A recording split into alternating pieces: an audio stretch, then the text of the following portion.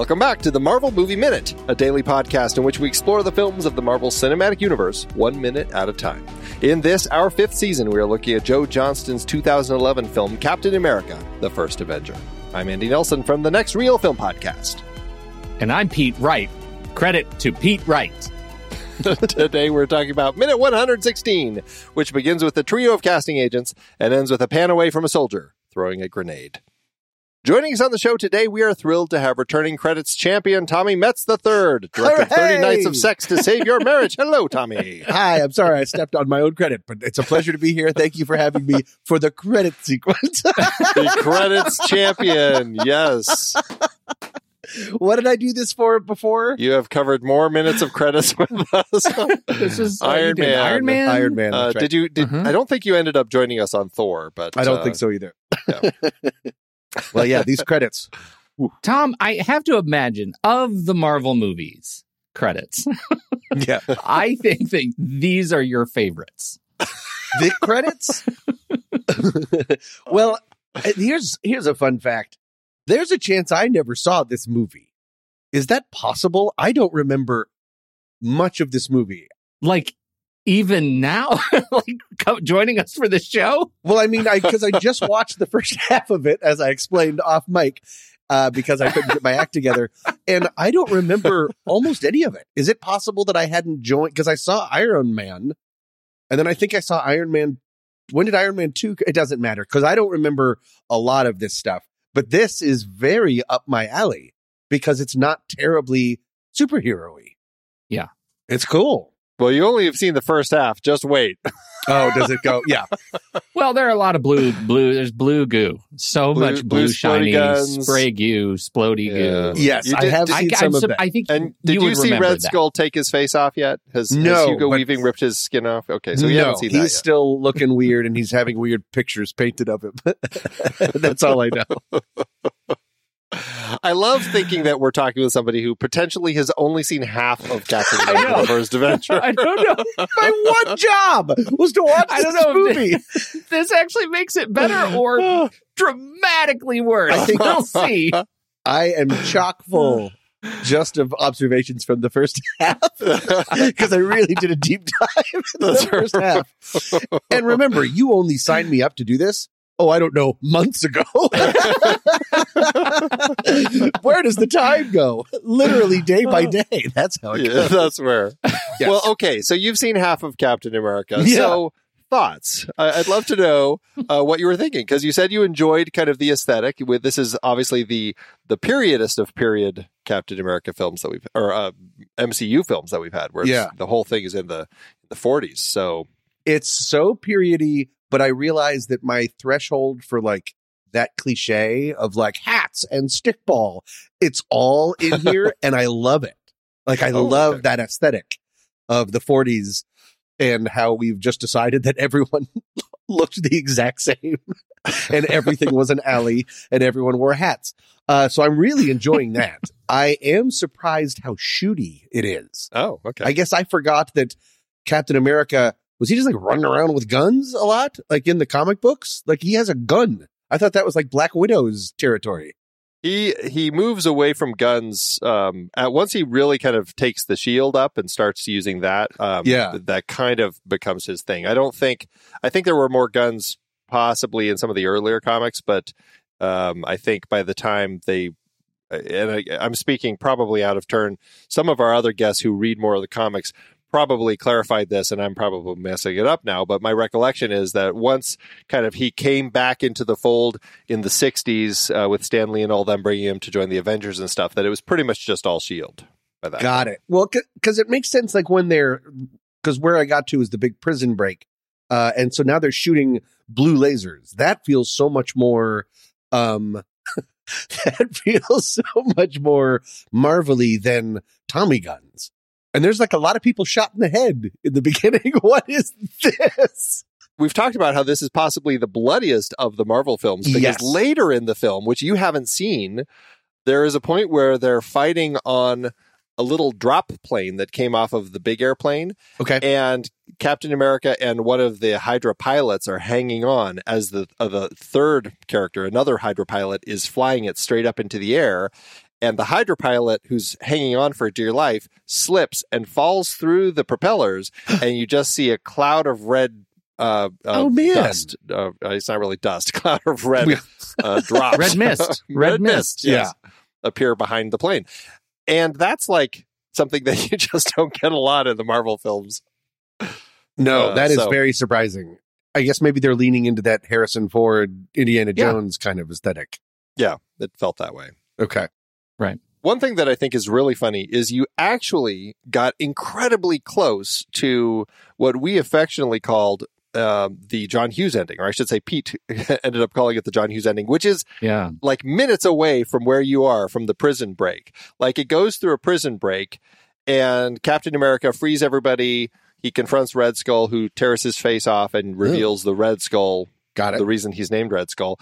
And then they blow the factory up and Captain America walks all the troops back to the base.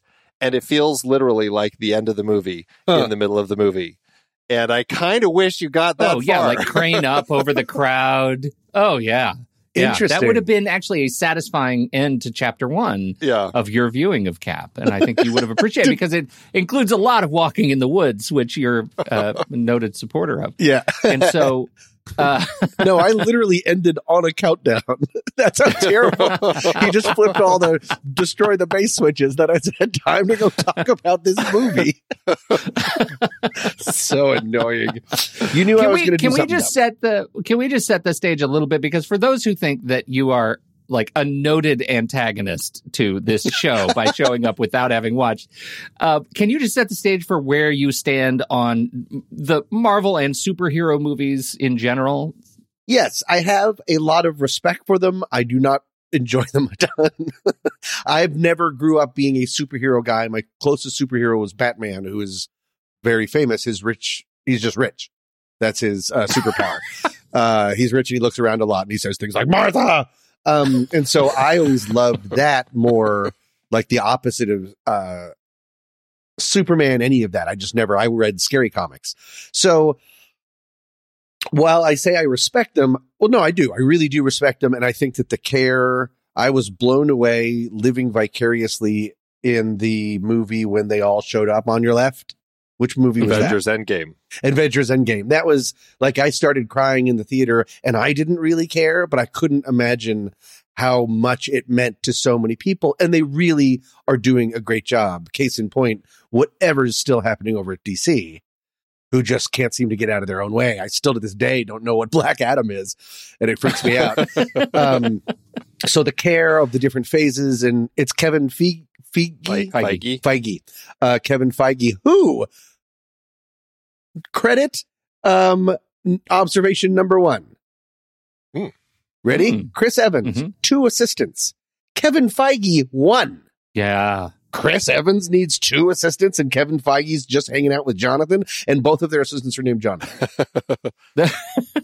Well, Evans has the hair. It's just one a is follicle just assistant. it's the hair, it's the follicle assistant. Yeah. They didn't have enough characters to put follicle in there, so it's just an assistant. Yeah, so generally these movies aren't really for me, and I've really kind of dropped off. I was seeing them pretty regularly because we were doing them all on the film board, and that sort of really thrust me into that. I like ones that I like the Doctor Strange ones that some other people don't like. I don't know. I don't care for big boss battles. I'm lost in a lot of the story architecture. I've never to this day understood a single post or mid-credit sequence thing where they like open it, they're like, I found a shoe, and the entire audience is like, wow. And I'm like, what? I call it I've told you on this before, I call it the Darnell moment, because I immediately call my friend Darnell and say, what was this shoe? And he's like, okay. So Hamburger Man has this big he gets me this Hamburger Man. Yeah, I think there was a Hamburger Man in there. Yeah, but so this aesthetic I should have seen. This one is more for me, because it's really just like running around and punching people, and that's fun. Are you, in general, would you say a fan of Joe Johnston? Like, are you a fan of things like The Rocketeer, October Sky? October Sky, I think, would be the one this feels October Sky-ish compared to like Honey, I Shrunk the Kids. Did he do Honey, I Shrunk the Kids? Yep. Or did I make that up? Yeah. I wonder if that was like one of the reasons that he was given this, is because it has that sort of Spielberg-ish eye for nostalgia, low light kind of stuff, which is interesting. Yeah. We've talked about how it feels it's tapped into kind of a lot of that aesthetic that he did in films like The Rocketeer, which takes place during the same time period, and October Sky. And, he came up with the Lucas and Spielberg team working over at ILM. So obviously had kind of a thread with them and kind of their sorts of storytelling. So, he's an interesting filmmaker to tackle this project and bring that aesthetic to it, which I think generally worked for a lot of people. It definitely did for me. There is one thing that I every once in a while would just keep giggling about. Like, I get it. He's a small guy. Like the first Chris Evans, because they film him in ways you wouldn't ever film a person. Like he's sitting on a chair and like his head is barely in the bottom third of the screen. And you're like, well, you would lower the camera. He's not next to like Hagrid the horror, like with Hagrid from like you would lower the camera. It's just weird. And I get it. Like, he's getting, get kicked on and stuff like that. And so that all makes sense, but it is kind of funny. And it is legitimately impressive. Yeah. Like putting his face on Scrawny McGee. But I feel like they maybe lean into it a little hard every once in a while, where he's just like, oh boy. And like taking up on a stool at a diner. So I kind of enjoyed that. And then when Poppin' Fresh Dough, when he comes out of the machine, I was like, okay, now we're doing it. There he is. Yeah. It's Poppin' Fresh, Poppin' Fresh. Man. He's had plenty of time to rise. Yep. I don't know if I should say that. But anyway. That form email said this was a family show. I thought it was really cool, and this is another reason why there's a chance I never saw it, how much Tony Stark's dad is in it. Like that he was there for the creation of it. That's so cool. Yeah. That kind of stuff makes me wish I was less of a Scrooge about this stuff, because I bet I love that through line, and I bet that would be really fascinating had I understood it. But if I saw this movie, I don't think I would have understood who that was or what was going on. And so I'm guessing you also didn't watch the Agent Carter TV show, because that had kind of a continuation with Peggy Carter with Howard Stark. They were all kind of in it. And it was 40s era without really kind of all the superhero stuff. It was just kind of spy stories. Got it. I remember, I didn't see Agent Carter, but I remember liking Winter Soldier. Yeah. I like that, because that was just like a Cold War thriller. Right. That was like a Tom Clancy, if I remember that correctly. And I really liked that a lot. With some really strong people who can jump real high. real high. Yeah. And really know how to take a fall. Yeah. Jack Ryan's not quite there yet. But. Yeah. I like it because I brought up the Poppin' Fresh Dough scene. I like that they have to fill him with blue light and then infuse him with vitamins. They have like, it's so 1940s to be like, and then we will punch him with Flintstone chewables. It's just like, it's a Vita-Ray. I thought that was so great. I was hoping there would be like one button that said Vim and one that said Vigor. They just keep pressing them back and forth.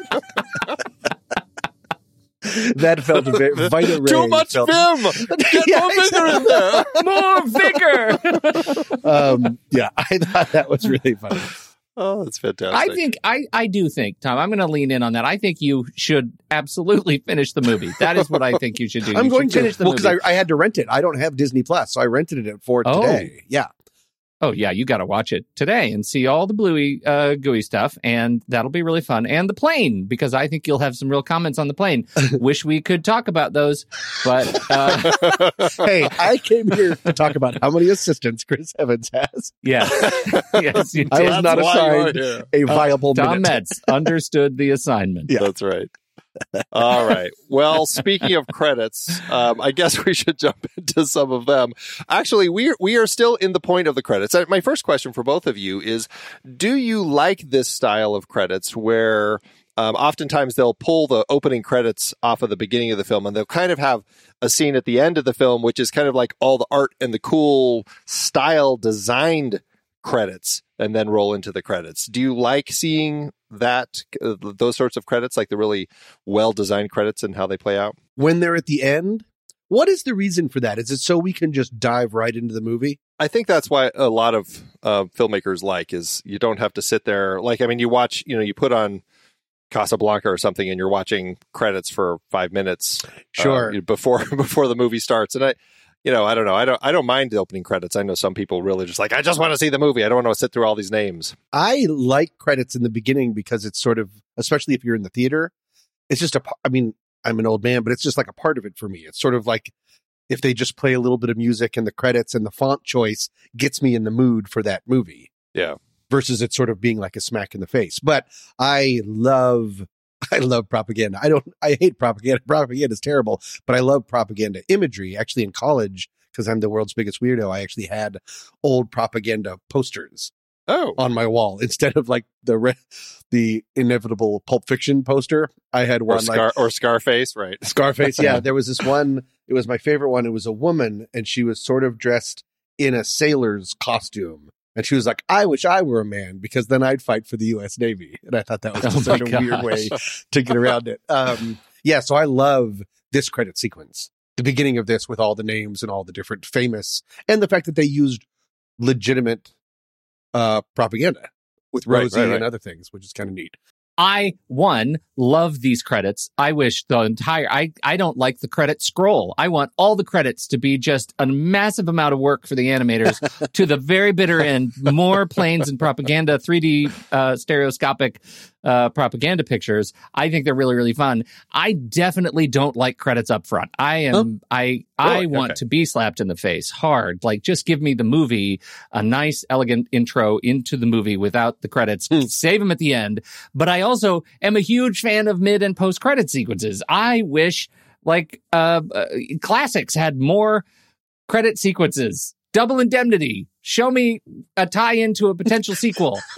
After the credits roll. Like, I want every movie to have credits because I actually like watching credits, but I also like getting a treat for watching the credits. I see.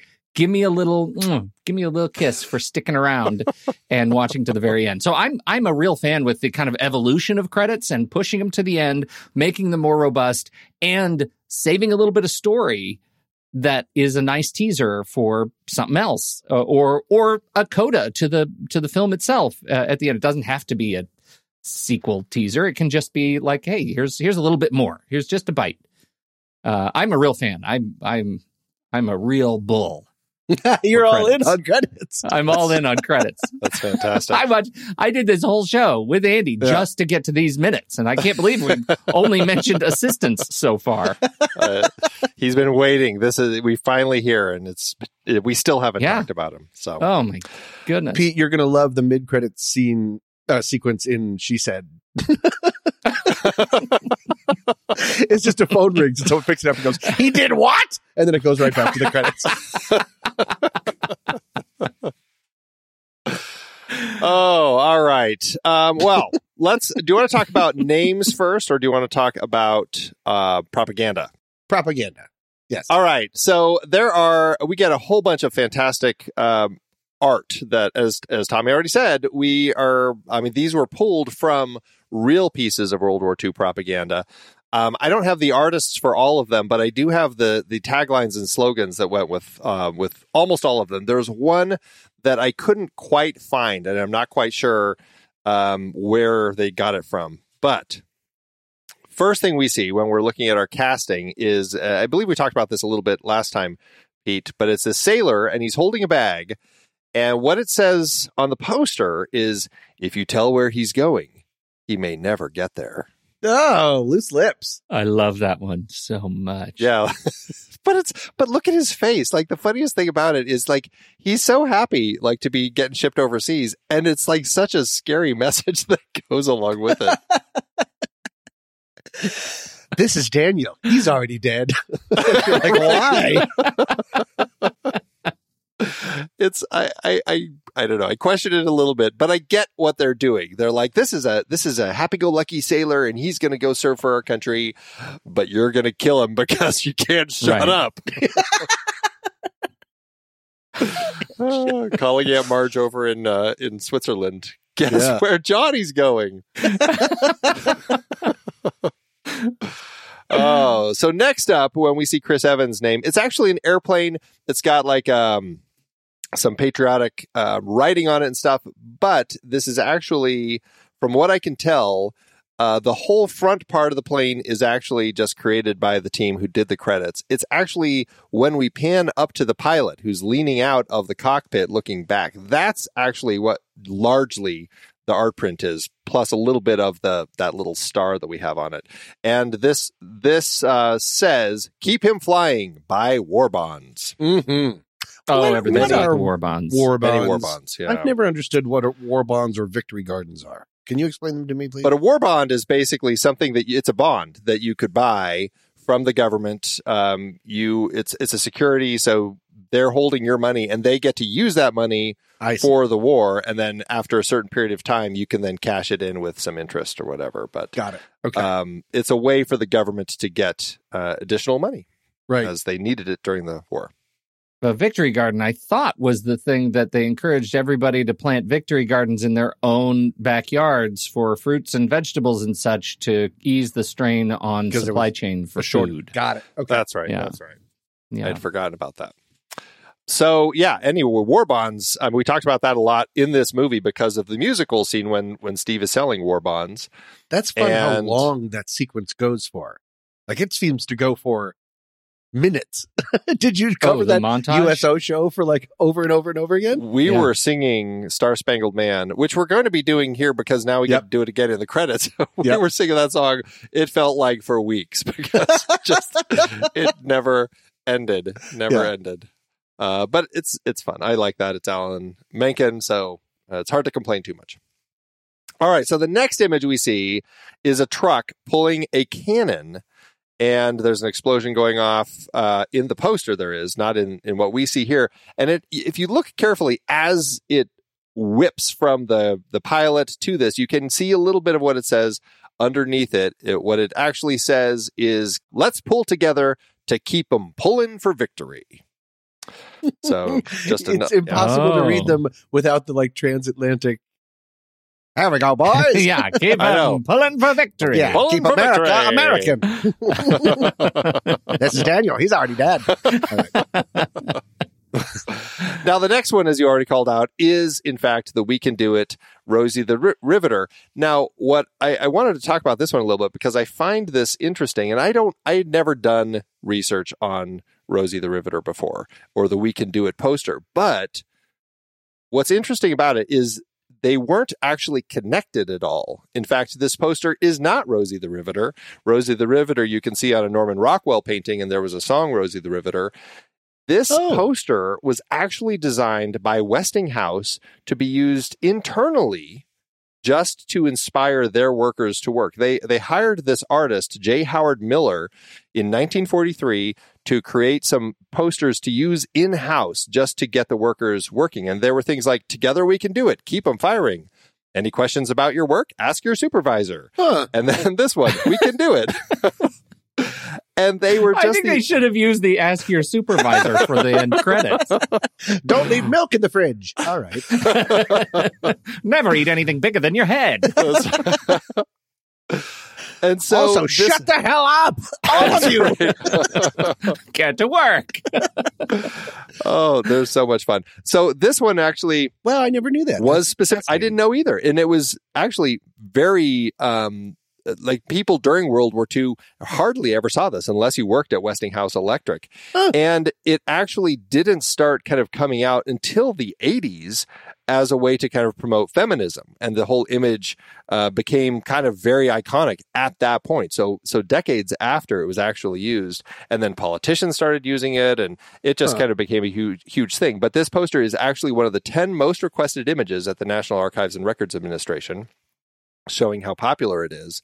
Wow. And the whole Rosie the Riveter element of it kind of ended up getting added to it because of this Norman Rockwell painting called Rosie the Riveter, who, I mean, you know, she has a similar look. She's wearing a red scarf on her head. She's wearing a blue shirt. But in the painting, she's sitting on a bench and she has a jackhammer in her lap and she's eating a sandwich. She's like on her lunch break. But Norman Rockwell is very, like, his family is really keeps all of his property they keep their grips tight on the copyright. And so they weren't able to use it a lot. And this, really nobody was protecting it all. And so they kind of ended up kind of crossing the two. And that's the point when it started becoming known as Rosie the Riveter in this particular picture. Yeah. I love that. That's fascinating. So, yeah, 1982, I think, is about when that crossover happened. So, very strange, but I had no idea. And now you know. She's at the Saturday Evening Post cover is fascinating. Like she's sort of cherubic, curly red hair. She's got the goggles on her forehead. Like you said, eating her sandwich, looking off into it looks like she's looking down on something. But it looks sort of playful, a little bit more playful than the sort of severity of the "We Can Do It." Yeah. We Can Do It, the Riveter. It's really interesting. I've never seen this image before. She's also buff. Yeah, like, this is seriously. Yeah, you don't want to come across her in a dark alley. She can do it late at night. Yeah. She's a superhero on her own. She's a superhero on her own. Yeah, she's serious. So that's Rosie. Yeah. And next we have a row of men holding giant munitions, just these huge bullets or things for cannons. I'm not exactly sure, but they look like giant bullets. And this one says, "Keep them coming and coming right." They want their, they don't want bullets that don't work, apparently. Yeah. I guess that's what they're selling there. At first, when I saw this, I wasn't paying attention. And I actually thought that when Dominic Cooper's name popped up, that it was just a giant pencil that the guys were holding. It looks like it. Yeah. Once you get past it, it looks, it kind of looks like a pencil. So, well, and it totally skips Sebastian Stan's name. It's like they've double dutied that poster by putting Stan and Cooper on the same frame. Yeah. Yeah. They do that a few times. Like Tommy Lee Jones and Chris Evans are both on the same airplane. Yeah. And then the bullets fire. And then you have all the tanks. Now, I was going to quiz you on all the flags on these, but I didn't have a chance to start looking all of them. Okay. But it is a whole bunch of cannons. They're all shooting straight up into the air. And the poster says, "United we are strong. United we will win." So very much a poster promoting working with our fellow countries to fight against the Nazis in World War II. Adorable. Yeah. Adorable. Just adorable.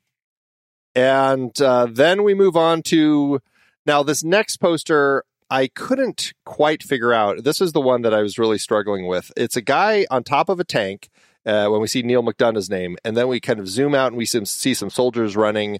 We pan up and we see some planes. I could not find a poster that had this in it. And so it was a little frustrating, but I did find something that was similar. And I'm like, well, maybe they kind of pulled from it because they were changing things anyway. If it is, it does say, let's keep the offensive rolling, keep America free. So then we cut to the red guy. I just call him the red guy because Tucci. He's a guy who's all red. He's holding a gun. And yes, this says Stanley Tucci. And this one says, "Keep it up, brother. This war is not won by a damn sight." What? Who writes these? This war's not done. That's never been slang. This war is not won by a damn sight. That's not a thing. This was the War Production Drive Committee who had sponsored this one, getting it made. So that's great. Funny. Yeah, and then the last one we see here, it's actually the man throwing the grenade, and it says, "Let him have it." Buy extra bonds. This is promoting the fourth war loan campaign, because I didn't realize this. There are actually 8 war loan drives conducted from 1942 to 1945. And by the end of the war, 85 million Americans had purchased $185.7 billion worth of war bonds.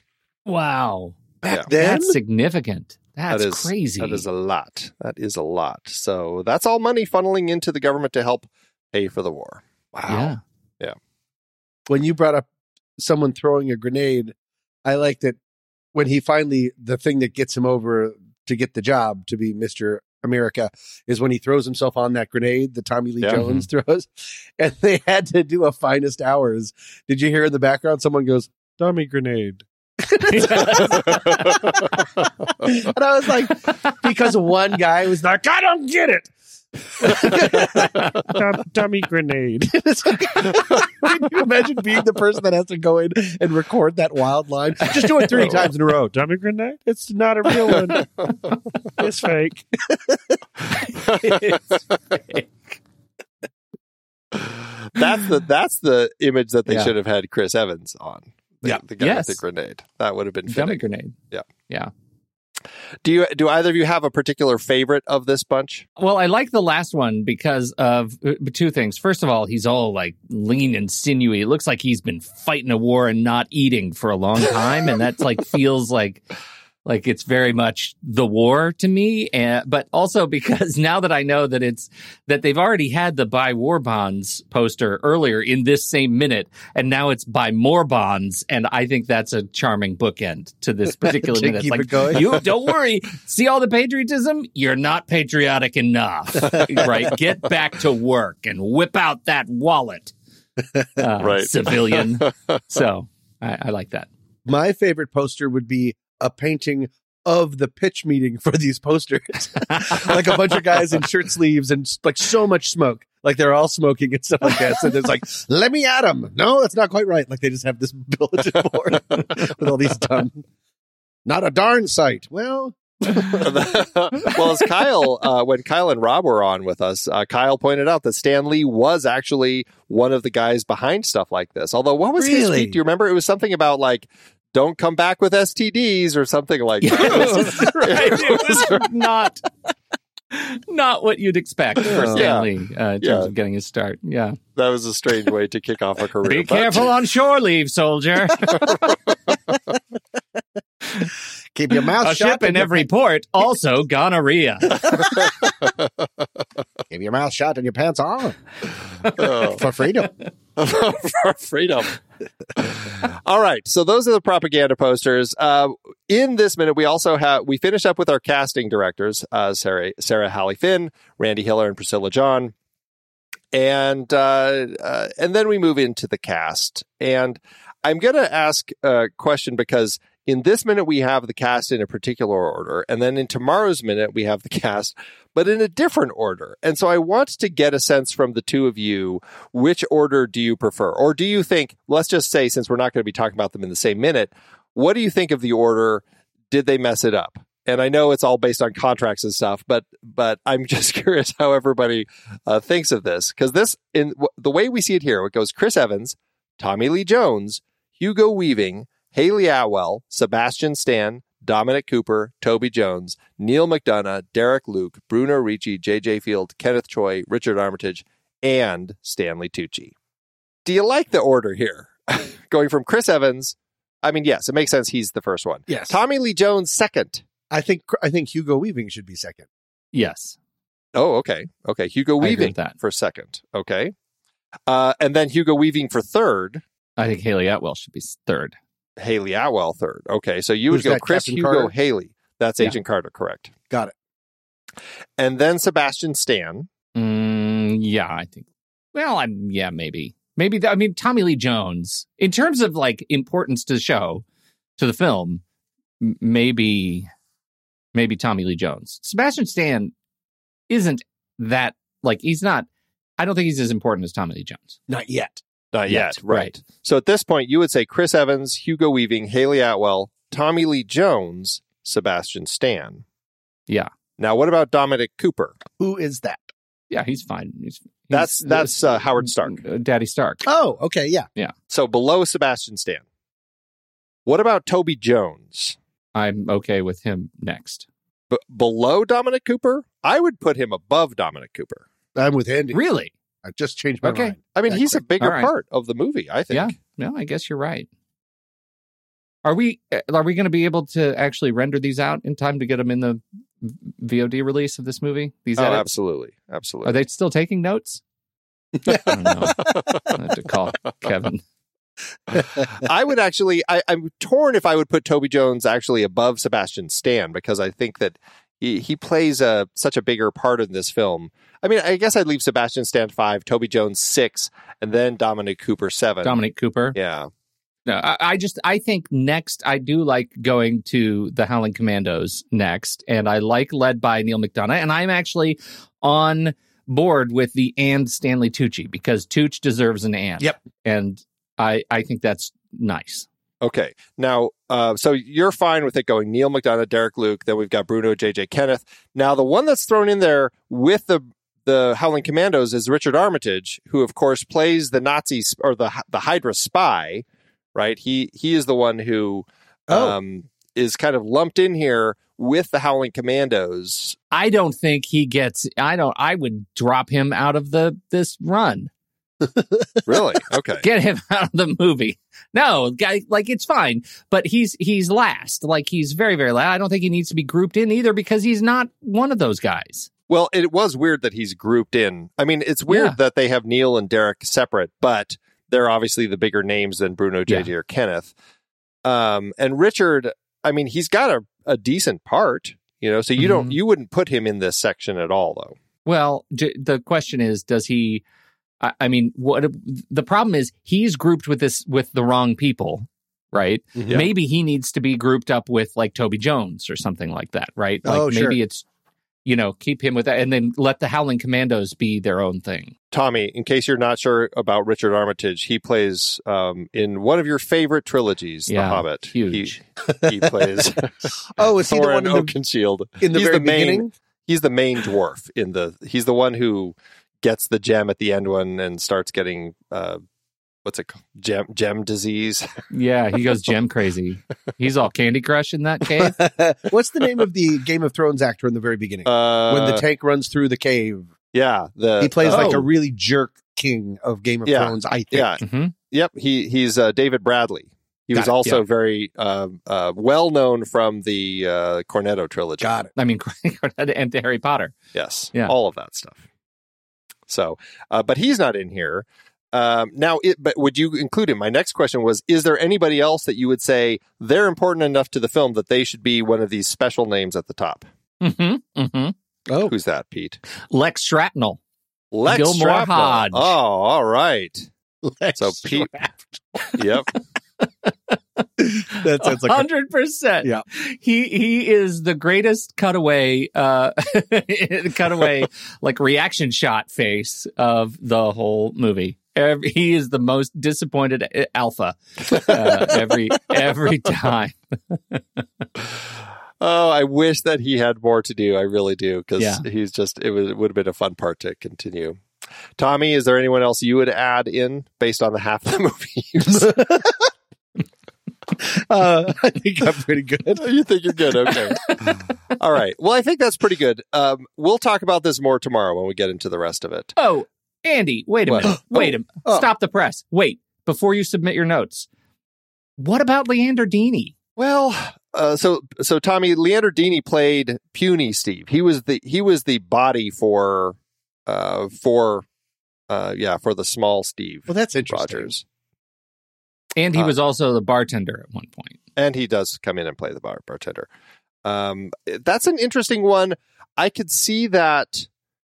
I could see him being credited in the beginning because he does play such a critical part of it. I'm totally fine with that. I feel like maybe he needs to actually be number 2 after Chris, but the font needs to be a little smaller. He's like just peeking his head over like the plane. Did they? Oh, that'd be fantastic. Do you remember in The Social Network, did they give Armie Hammer's, the other guy that played other Armie Hammer, like credit up top? Okay. Up top, no. I don't believe so, because I believe he was only in it as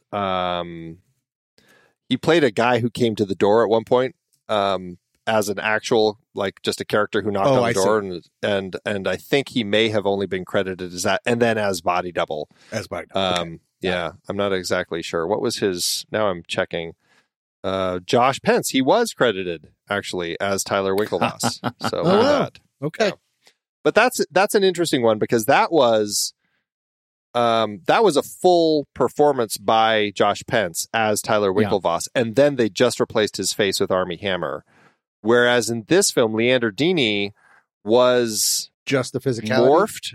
Well, no, he was the small body, but they also did a lot of there were a lot of things that went into the tech to kind of do this, like morphing the body, and sometimes it was just Chris kneeling on something, and then they would just digitally thin his face up, shrink things like his that. neck. Yeah.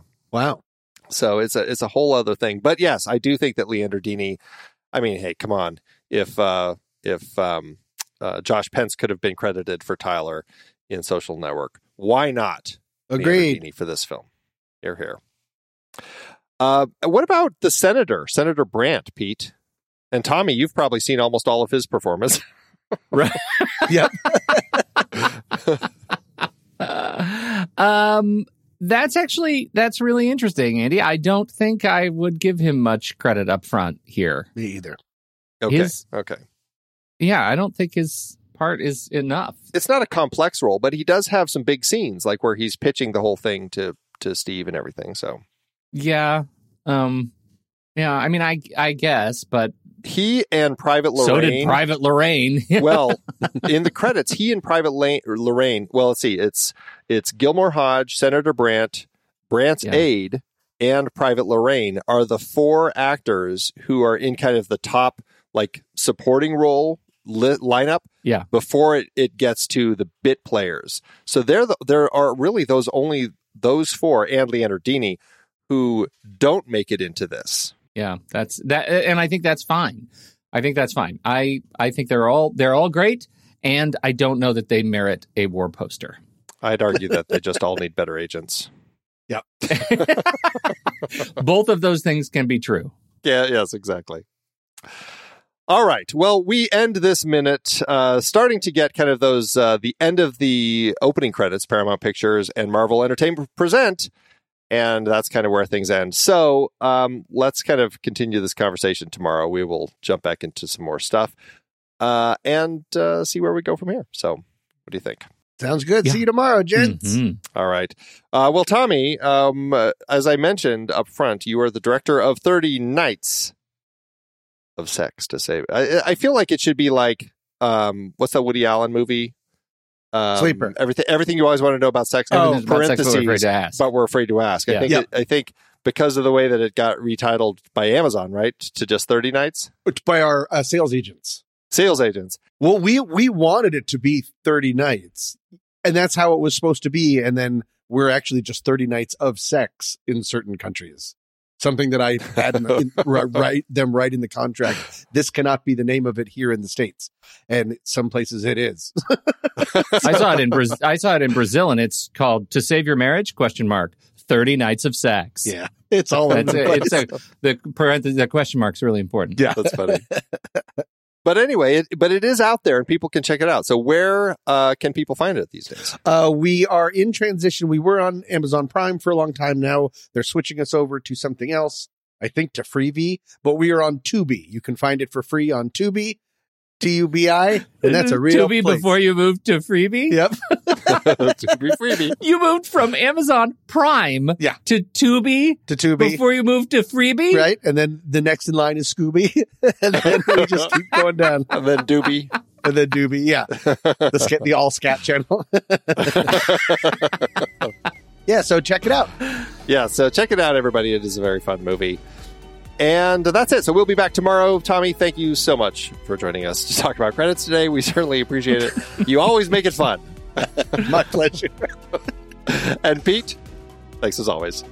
Maybe tomorrow we'll find out who played Loud Jerk. Until next time, true believers.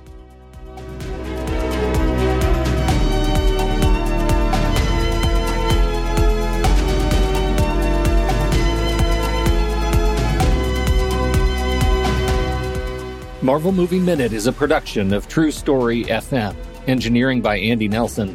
This season's music is Spread the News by Anthony Vega, and this season's show art is by Winston Yabo.